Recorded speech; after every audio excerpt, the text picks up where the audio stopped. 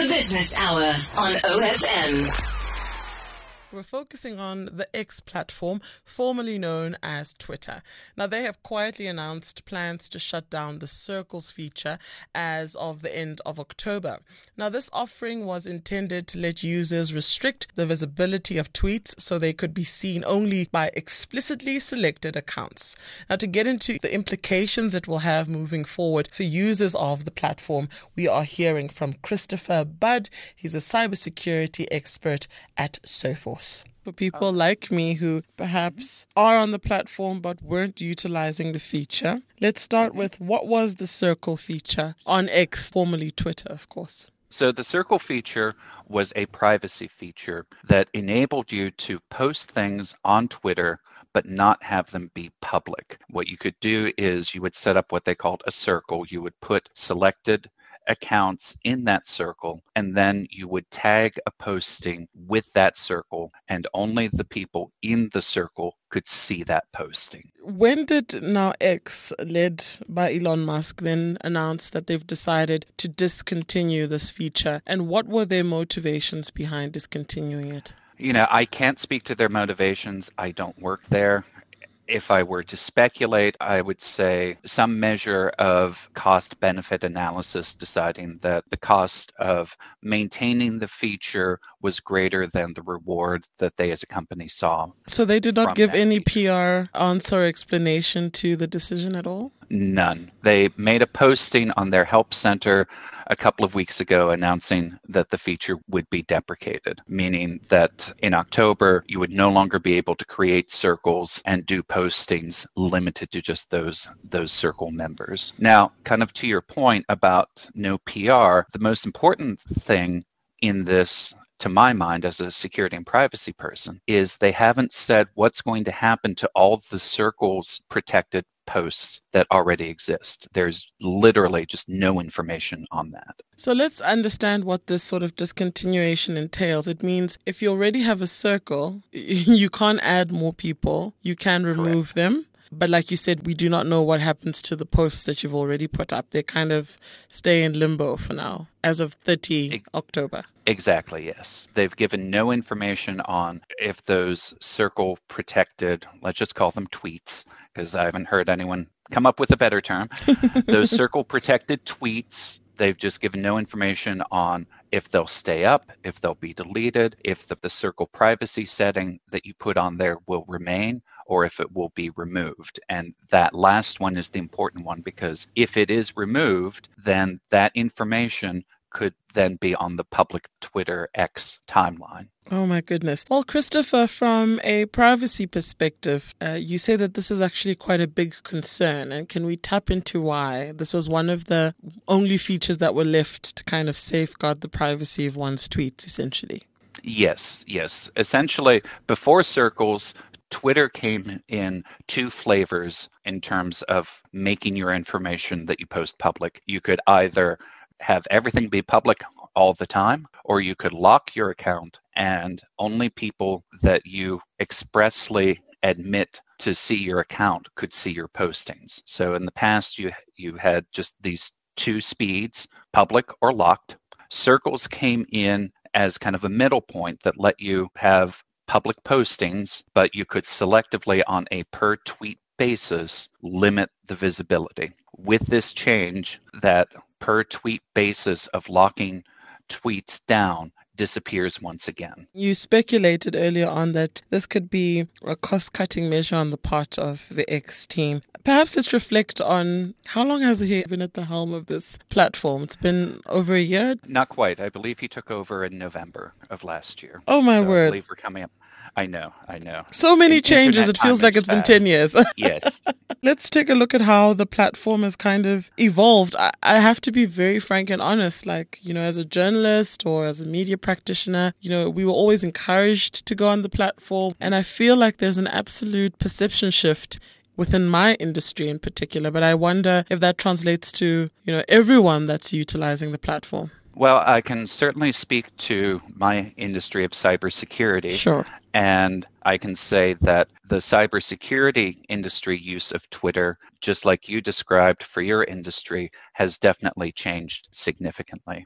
We used to have a lot of security researchers, a lot of security practitioners that would use Twitter as a first go-to to get breaking information. That was sometimes dubbed InfoSec Twitter. And that audience has largely dissipated. That's quite sad. Well, I mean, back to the discontinuation of circles, we now are assuming what will now happen to the tweets. What are some of the measures that current circles uses, because it hasn't been discontinued yet? What can they now do in terms of trying to safeguard their data as best as they can, or their tweets? So first and foremost, since things have gotten uncertain with Twitter over the past year, I've told people one thing that you may want to do first of all is you can download copies of your Twitter history, so that if Twitter were to disappear tomorrow, all the content that you've created, all the time and energy that you've put up there, if you get your own copy of it, it won't disappear. So that is a very good first step to take. Since the feature is going to be discontinued, it's still available. I would recommend people just stop using it at this point, because it's going away. Now, the next thing that people can do, they essentially have to make a decision. Twitter has not said that the circle protected tweets will go public, but they have not said that they won't. I'm a security and privacy person. That means that I default to worst case scenario thinking. So if I had anything that was circle protected, I would assume that at some point those protected tweets could end up being public. One thing that people should consider is going ahead, if they don't want the information to be made public, to go ahead and delete those protected tweets. Now, another option is if someone wants to go ahead and lock their account, then that would keep all tweets from being public, which would include those circle protected tweets. But of course, that means everything that you post is protected. And so you're not participating in the broad public discourse that people like about Twitter. The Business Hour with Oliver Cheng on OFM. What are some of the platforms that have emerged and gained popularity as a result of this evolution of Twitter from what it was previously to now being X? That is a very good question that no one has come up with a good answer for. Our friends at Facebook, also known as Meta, recently, in the past few months, released something called Threads. And in the first few days of Threads, millions of people jumped on it, in part because it's linked to their Instagram accounts. So there's Threads. There is something very Twitter-like called Mastodon. The challenge with Mastodon is it's a little techy. It's a little confusing for regular people. It's a little confusing for people like me too. In short, there is no clear one successor for Twitter at this point. What seems to be happening is people are scattering to different platforms. Some people are using Instagram more. Some people are using Threads. Some people are using Mastodon. And some people seem to simply be checking out entirely and saying, Twitter is gone. I liked Twitter, but wow, I was spending a lot of time on it. And none of the new ones really do it for me like it did.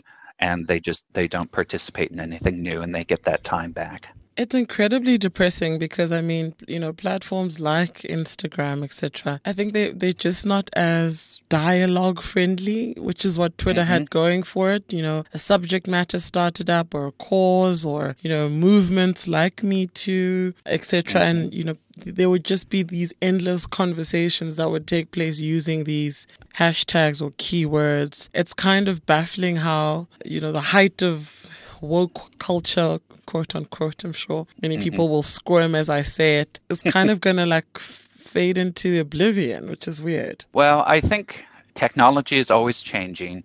I think the reality is even the Twitter or X of today, like you've said, is not what it was a year ago.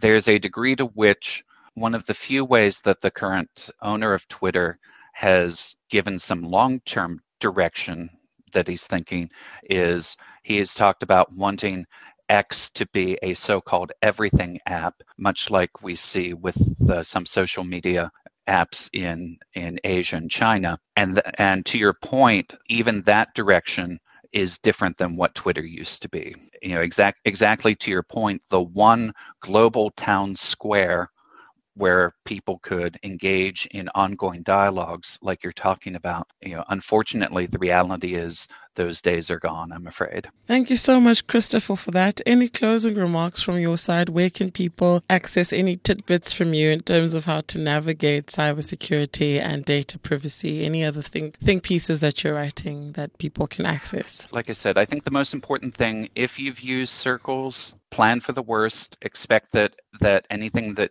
was Circles protected might become public. I suspect there are many people that use Circles to share, say, personal health information, saying, hey, I got COVID, or I have this going on, sharing personal family information that was protected for a reason. You didn't want it to be public when you posted it.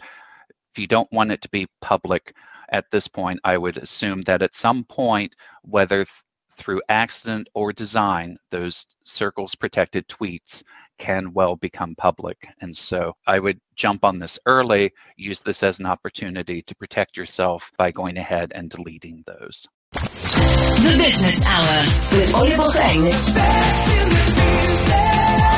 on OFM.